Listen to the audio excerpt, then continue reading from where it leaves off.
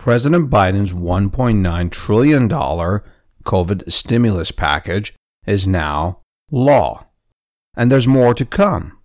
Economic stimulus packages for infrastructure, environment, and education. Did you know that the Democratic Party used to be in favor of small government, more concerned about balancing the budget than how to spend borrowed money, and more concerned about the federal government doing too much than doing too little?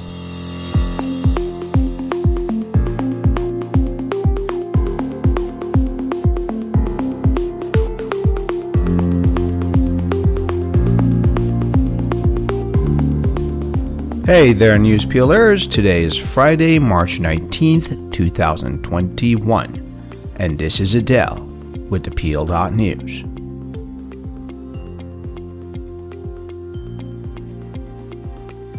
Once a week, we select a news item and peel the history behind it to gain perspective from the past.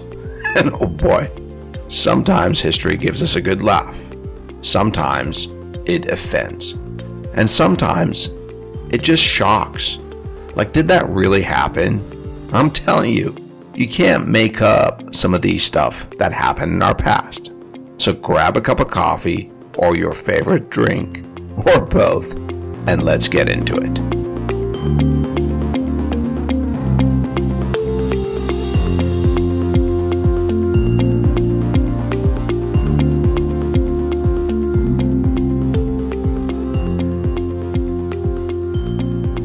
On Thursday, March 11th, President Biden signed the $1.9 trillion coronavirus relief bill.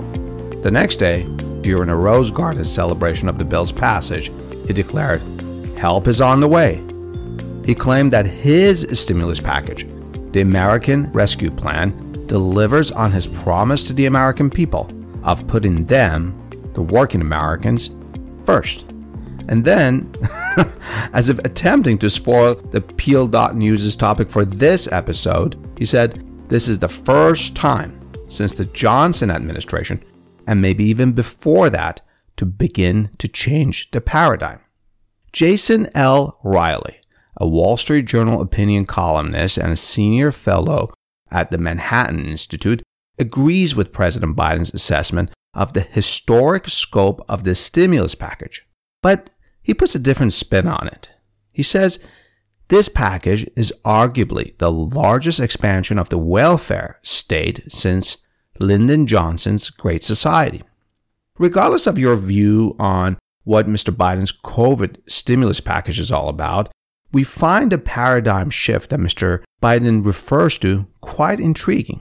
By the change in paradigm, Mr. Biden was distinguishing his democratic economic platform of the bottom-up building of America versus the Republican policy of trickle-down economics. Remember this. Remember the change in paradigm that Mr. Biden referred to, because we're going to return to it. We're going to talk about how and when Democrats changed their paradigm, specifically economic paradigm and relief programs. But before we get there, let's spend a minute on colossal stimulus packages that already are demanding Democrats' attention and, I think, distressing them. They include long-term investments in infrastructure, clean energy, and education. These packages may be distressing Democrats because like everything else in politics, they need money, gobs of it, trillions and trillions. Where will Democrats find the money to pay for these gigantic programs? Will they raise taxes? Will they borrow more money? With respect to raising taxes, some Democrats, including Senator Elizabeth Warren, propose a graduated ultra-millionaires tax. 2% tax for those with a net worth between $50 million to $1 billion. There's also an added 1% surtax for those that are worth more than $1 billion. I should add, President Biden hasn't endorsed Senator Warren's wealth tax. With respect to borrowing money, Treasury Secretary Ms. Janet Yellen has said that the U.S. borrowing costs are manageable for now, and that controlling deficit spending is something that's on the horizon in this administration. So at least there is a hint of concern about reducing our annual deficit. This made us think, was the Democratic Party always the party known for big government and big spending? And what did the Democratic Party traditionally think of our ballooning national debt, which is now the highest in our history since the aftermath of World War II? According to USDebtClock.org, the U.S. national debt stands above $28 trillion. Trillion with a T. This is about 130% of our GDP, meaning we spend more money than we make. On second thought, forget about what I said. Don't visit that site that I just rattled off here. It'll depress you. Just stay with me as I peel the history behind this news.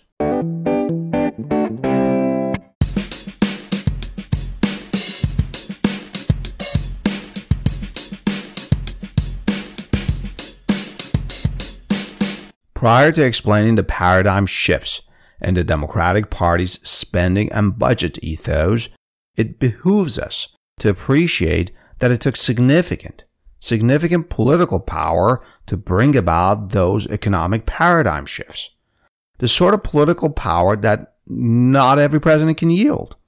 Two presidents that had such a power were Andrew Jackson and Franklin Delano Roosevelt, FDR. Andrew Jackson founded the Democratic Party, and a century later, Roosevelt, FDR, was the president that implemented significant paradigm shifts in the Democratic Party's economic platforms, policies that stood in sharp contrast to Jackson's economic policies. So, when we say significant political power, what are we exactly talking about? Well, let's start with Jackson. Jackson was president for 2 terms. In both terms, he won clear majorities. 56% of the popular vote in 1828 and 54% in 1832, which are both higher majority percentages than Mr. Biden's 2020 win, which was a little over 51%. But that doesn't truly tell the story of how Jackson was a powerful force to be reckoned with. First, there was the sheer force of his personality. In his younger days, he was a daring man, a talented and assertive lawyer who was known to occasionally settle disputes with duels or threats of duels. And as president, he defended himself against an assassin by attacking him with his cane. Davy Crockett, the real Davy Crockett from the Alamo, was there at the scene. He had to intervene to prevent President Jackson from beating the life out of his hapless assassin with his cane. And this story nicely dovetails with Jackson's reputation as a national war hero, which was unmatched since George Washington's presidency. Jackson was the hero who, through sheer will, with some U.S. Army regulars but mostly volunteers, sort of a ragtag army, if you will, defended New Orleans in 1815 from a far superior and superbly experienced British force. Most people that visit New Orleans, like me, have seen his statue on horseback in the French Quarter. And just 3 years after he successfully defended New Orleans against the British, in 1818 he brazenly conquered Spanish Florida for the United States.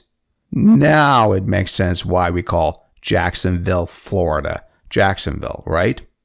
But get this, Jackson's military venture into Florida was controversial because many claimed that it was not sanctioned by James Monroe, who was then the president of the United States.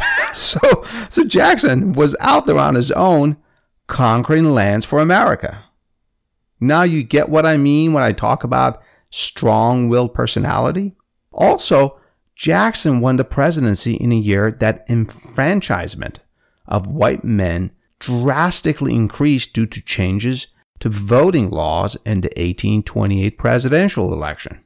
For example, in 1828, more than 1 million white American men voted.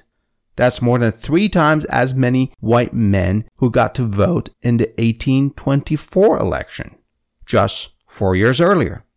As a side note, George Washington, who was elected unanimously twice, got less than 50,000 votes each time.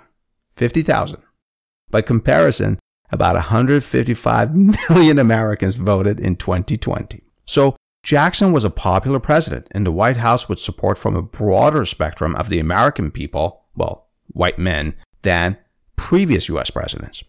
Also, Jackson was the founder of a new movement, the Democratic Party, the party of the common man, against the corrupt aristocracy of entrenched political parties and bureaucracies. And finally, Jackson was kind of a comeback kid. A lot of people were rooting for him. Several high-profile candidates, including Henry Clay, John Quincy Adams, and Andrew Jackson himself, competed in the 1824 presidential election. This is before he became president, 4 years earlier. Although Jackson won the most popular votes and the most electoral votes in the 1824 election, he was still shy of the required electoral college majority. So, the responsibility of choosing the next president was kicked up to the House of Representatives. In that chamber, he was denied the presidency by deal-making between John Quincy Adams and the Speaker of the House, Henry Clay. John Quincy Adams, the son of our second president, John Adams, became president, although he had less popular votes and less electoral votes than Jackson. Jackson famously labeled this as the corrupt bargain, and 4 years later, with fury and fire and vehemence, he beat John Quincy Adams for the White House. So similar to President Trump, President John Quincy Adams is another president to have lost a popular vote twice, in his case, to the same person. Anyway, all of these factors made Jackson a larger-than-life personality. As president, he brazenly vetoed more legislation than all of his predecessors combined, and this was a big deal at the time. His vetoes were not necessarily based on his belief that a certain legislation was unconstitutional. No, he started something totally new. He vetoed bills because he disagreed with their policies. No president had ever done that before.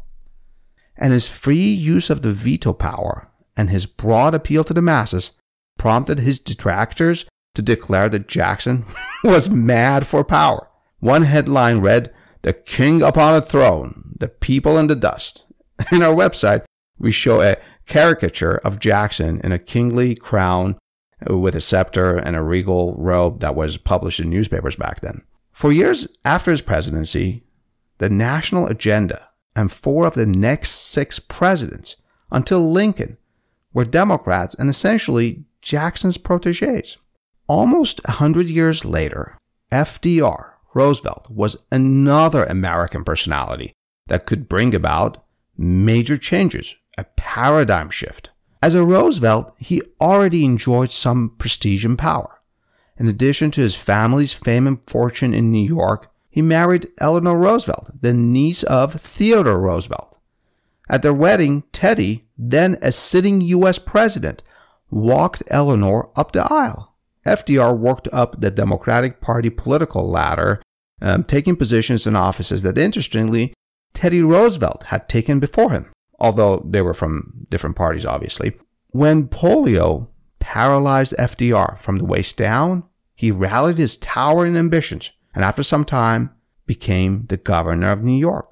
This is sort of similar to Governor Abbott of Texas now, who is in a wheelchair.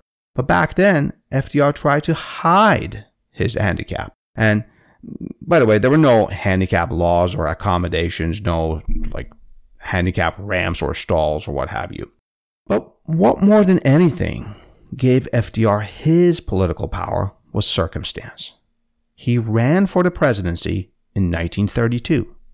And by the 1932 presidential election, the Great Depression had reached its most severe.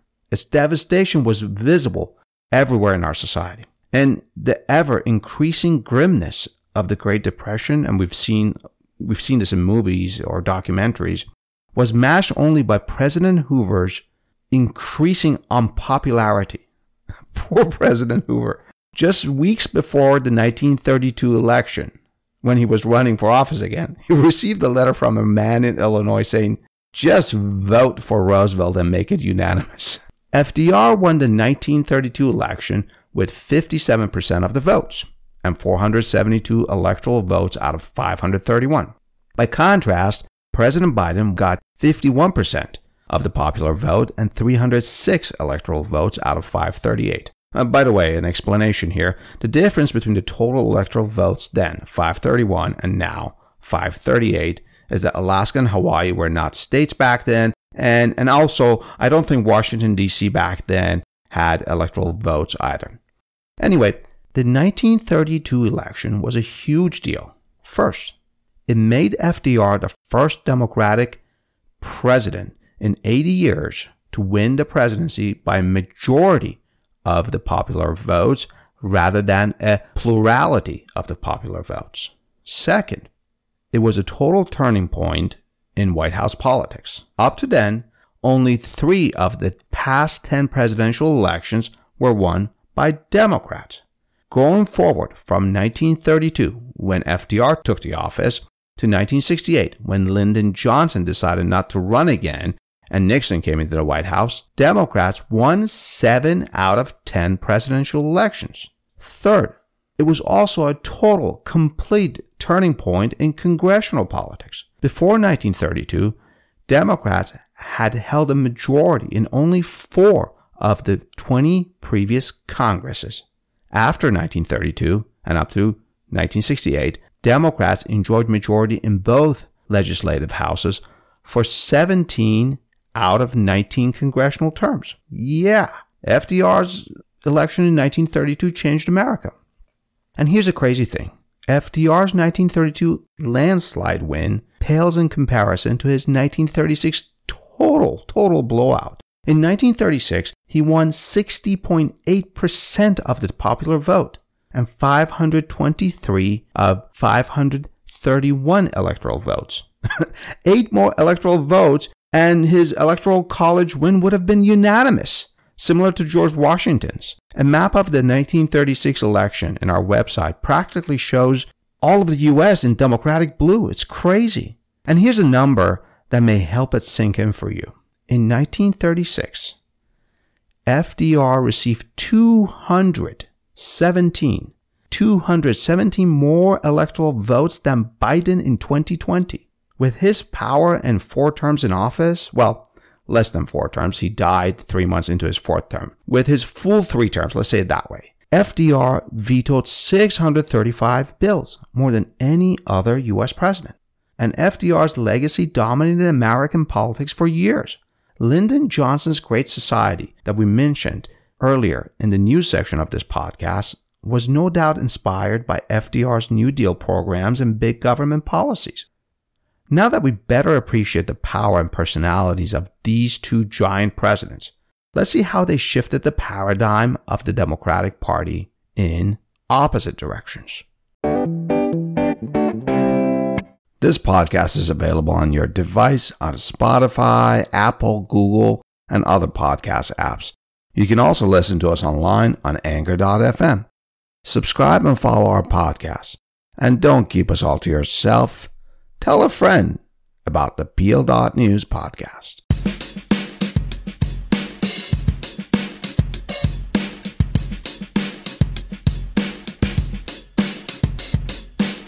With the strength of his presidential power, Jackson implemented 2 policies that are anathema to the Democratic Party today.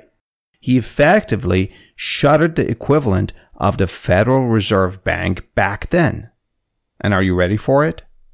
He paid off the U.S. debt. No, I don't mean he balanced the annual budget. I'm not talking about our annual deficit. I mean he paid off our debt. We had zilch debt. And get this, he did it while spending more on internal improvements such as roads and canals than all of the previous U.S. presidents combined. Let's see if Mr. Biden can do that with his stimulus package. Heck, let's see if any president can do that. The Second Bank of the United States, which was in Philadelphia, was a behemoth financial corporation that effectively regulated the nation's credit and currency. As I said, it was effectively the nation's Federal Reserve, before we had a Federal Reserve. President Jackson attacked it because he didn't believe all this power should be in the hands of one bank. He also didn't like banking, stocks, and stock market bubbles like the one we're in right now. Dow is zooming above 32,000. For those of you who follow the stock market, you can relate to Jackson's aversion towards big banks. One wrong word from Chairman Jerome Powell and stocks go tumbling down and fortunes vanish within minutes. Anyway, Jackson's fight against the powerful Nicholas Biddle, the president of the Second Bank of the United States, was epic. Democrats called Jackson's attacks on the bank a second Declaration of Independence. Republicans, however, believed it was a dangerous proposition to rid the country of the very institution that regulated the nation's finance. By the way, by Republicans, I don't mean the modern Republican Party. I mean Henry Clay, his Whig Party, and other similar parties that later coalesced into the modern Republican Party under Lincoln. In the end, Jackson won, and the bank's charter was not renewed in 1832. And after several years, the once powerful bank closed, virtually leaving our nation without a central bank until 1913. By the way, many claim that this directly led to the Panic of 1837, which some historians believe was the real first Great Depression, almost 100 years prior to FDR's Great Depression of the 1930s. The Panic of the 1837 was horrendous. Charles Dickens hinted about it in his famous story, A Christmas Carol. Not to worry, we're not in danger of any president shutting down the Federal Reserve. If anything, we're in danger of presidents relying too much on the Federal Reserve's free money. The nation's debt was another monster that Jackson tackled head on. He believed in a limited government system, which sounds like more like modern Republicans than Democrats, right? To Jackson, debt was almost a failure. When his pretty much incompetent and irresponsible son died with mounting debt, Jackson saw it as his duty to pay off his son's debt.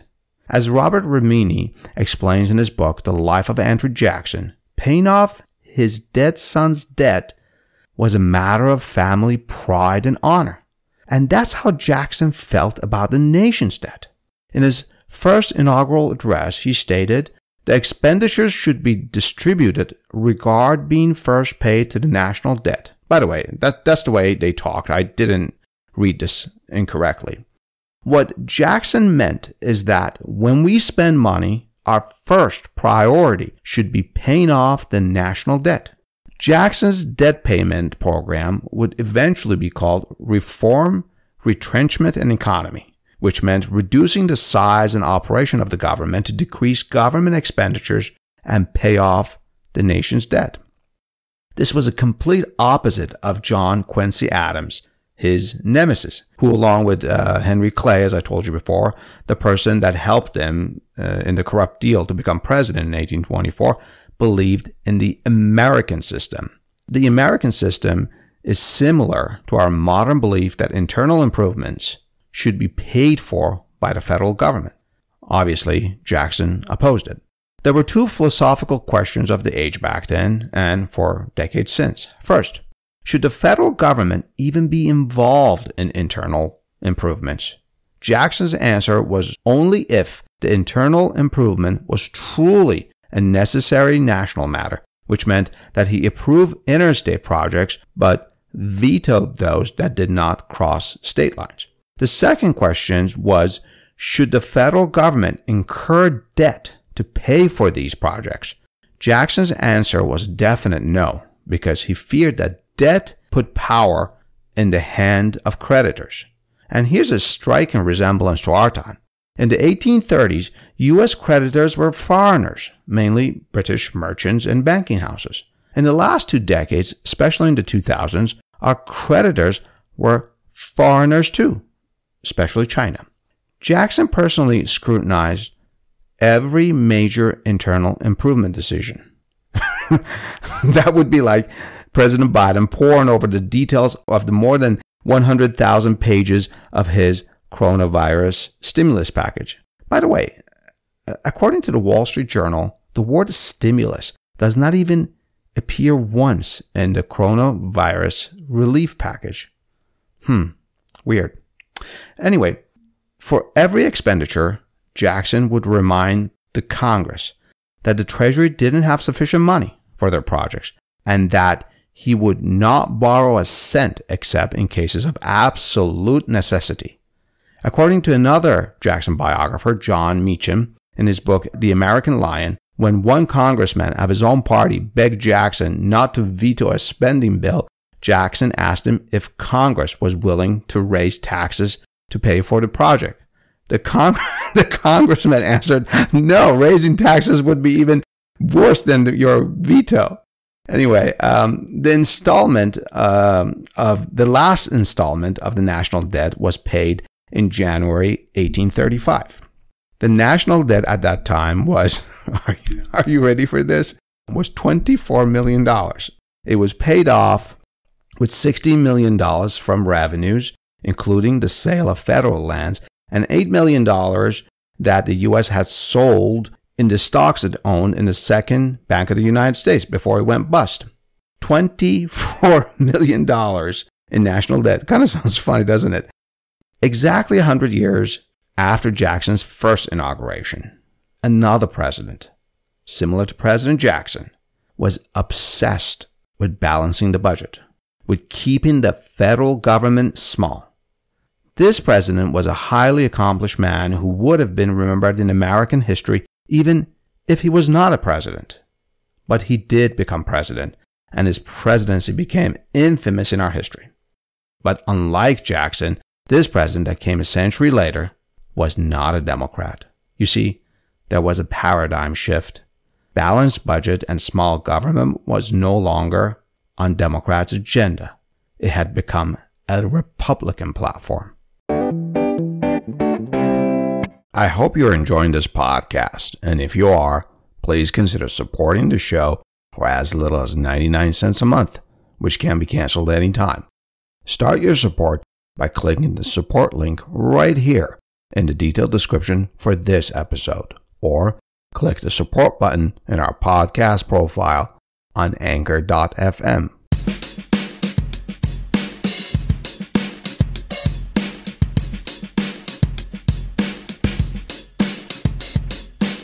Herbert Hoover was a highly accomplished businessman, politician, and diplomat before his presidency, and like Jackson, as president, Hoover was concerned with balancing the budget.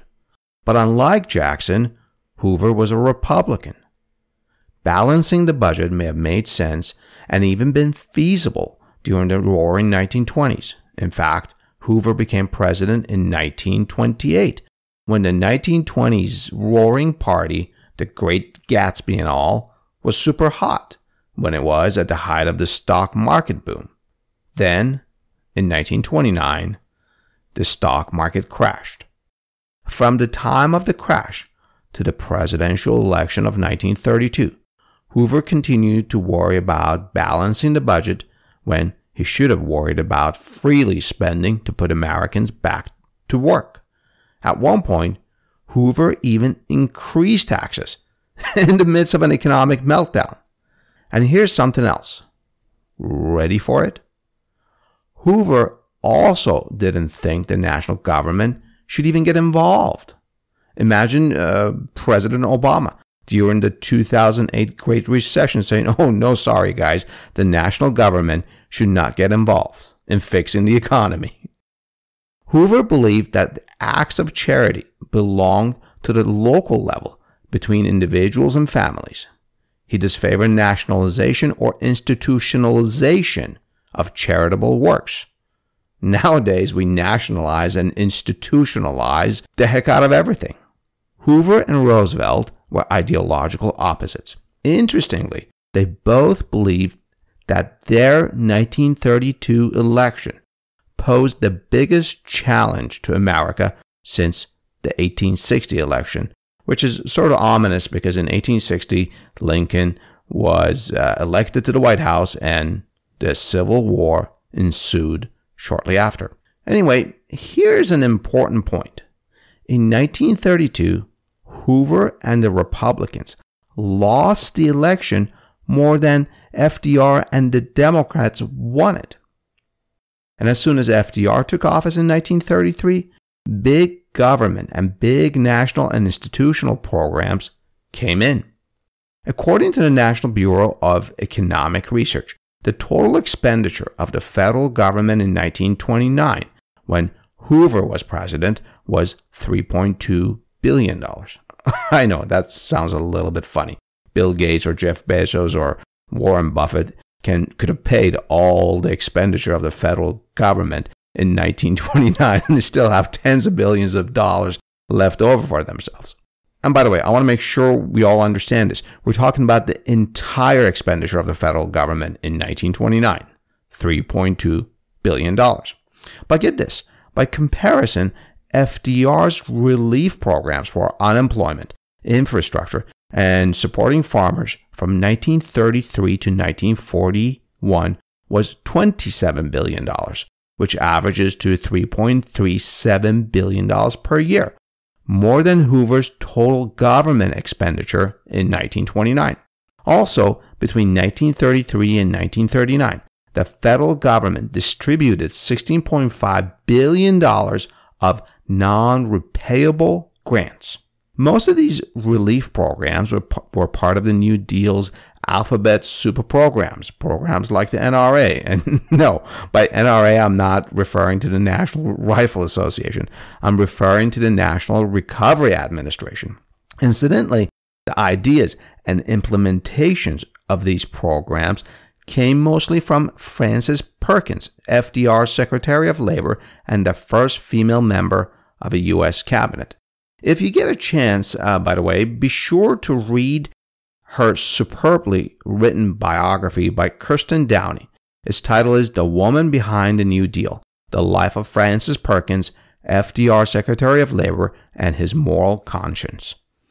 Suddenly, the government was involved in spending for farms, all sorts of reliefs, home mortgages, lending to states and local governments, public works, roads, housing, and urban renewal programs, and the list goes on and on.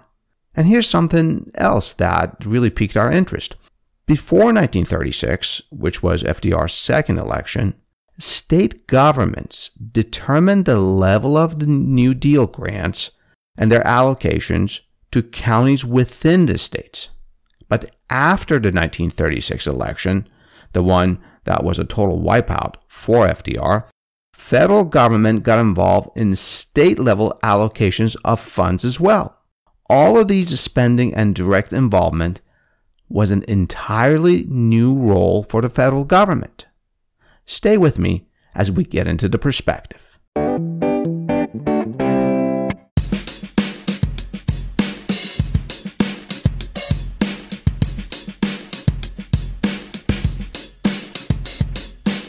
According to the National Bureau of Economic Research, FDR won the 1932 election because of Hoover's failures. But the 1936 and 1940 votes for FDR reflected his economic policies. I find this intriguing. Did Mr. Biden win the 2020 election, or did Mr. Trump lose it? Peggy Noonan, a renowned Wall Street Journal opinion columnist, whom I've had the pleasure of reading for 2 decades now, answers this question on November 19th, 2020, shortly after the election. Quote, imagine if he'd acted even remotely normal in his first term, if he'd had the intellectual, emotional, and the spiritual resources to moderate himself, to act respectably. Heck, imagine if he'd worn a mask. He might have won. End quote. Ms. Noonan is not far off the mark. Not at all. After all, 2020 was not a landslide win for Mr. Biden. Mr. Trump did get 74 million votes, 7 million less than Mr. Biden.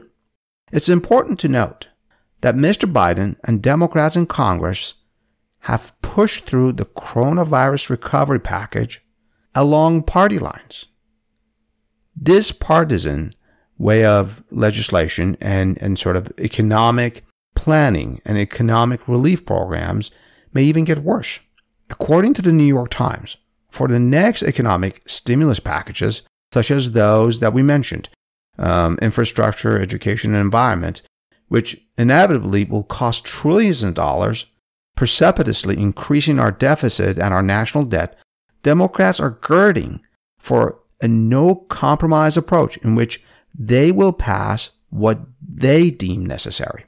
Basically, according to the New York Times, Democrats now believe that President Obama was too cautious and too deferential to Republicans when he passed his economic stimulus packages back in 2008-2009. I guess the perspective is, where do Democrats think they're going to get the power to do all of this without Republican support? Mr. Biden does not have Jackson's or FDR's presidential power. He doesn't have their mandates. He also is not President Johnson, living through the benefits of economic good times of the 1960s and FDR's still fresh legacy of the New Deal. As a reminder, Democrats actually lost seats in the House of Representatives. As for the Senate, Mr. Biden has only 50 senators on his side. Well, 50 Democratic senators, let's put it that way. By comparison, according to the U.S. Senate's website, after the 1932 election, Roosevelt, FDR, had a 59 majority in the Senate. After the 1936 election, Democrats had a 76 majority in the Senate. That is 26 more senators than Biden has in his party in the Senate now. But even then, back then, in the 30s, with all that power, it wasn't smooth sailing for President Roosevelt. It was around 1937, and FDR was frustrated with all the challenges to his New Deal recovery program. So he complained to one of his White House advisors about how he was tired of kissing people's asses, I'm using his words here, to get them to do what they ought to be doing anyway. And here's another perspective from the Wall Street Journal. What if Democrats' programs fail? When President Reagan pushed through expensive programs, unprecedented tax cuts, and at the same time significantly boosting our military spending, he had the support of 60 House Democrats. But apparently Democrats are now willing to forego Republican support. The question of what if Democrats fail is an important one, because if they do fail, they will own it. The conclusion of a 2012 report from the National Bureau of Economic Research provides some cautionary lessons from FDR's New Deal. Quote, voters are willing to reward policymakers when their efforts bear fruit. But when economic distress lingers, the same programs serve as a glaring reminder to voters that the incumbent has failed to bring the solutions promised. End quote. Of course, the jury is still out on President Biden's relief programs. It's not even 100 days into his presidency. His current and future economic stimulus packages are not history yet, so we can't discuss their successes or lack thereof. God willing, they'll succeed. But before we close, does it feel like we're missing something in this perspective? Something big, like the proverbial elephant in the room big. We are missing something big. We haven't mentioned the U.S. Supreme Court. In the 1930s, it was as if the U.S. Supreme Court was stuck in the old Jacksonian democratic ethos of small government and constitutional restrictions on the federal government's interference with business, such as a national minimum wage, which Mr. Biden wants to increase now and which was introduced by FDR during the New Deal. We actually did previously covered FDR's minimum wage story in a 2-part podcast. Those 2 episodes were quite dramatic. JFK's father was mentioned. There were threats of communism and potential impeachment of a U.S. cabinet member. FDR's court-packing gambit. The switch in time that saved 9. You got to check that one out. Justice Scalia actually made comments about that. And the saucy language of a Supreme Court justice who huffed and puffed and said he would never resign as long as that crippled son of a bitch is in the White House. Spoiler alert here, that justice did resign while FDR, the crippled son of a bitch that he was referring to, was still in the White House. Of course, you can listen to the whole story in our podcast. But the point is, the third perspective is that 6 out of 9 Supreme Court justices on the bench now are appointed by Republican presidents, 3 of them by Mr. Trump. Will they not be an impediment to President Biden's economic packages? And if so, won't Democrats need all the Republican support they can get to push their historic programs through? If you know of any history that provides more perspective from the past on this subject, please share it with us and tell us what's your perspective.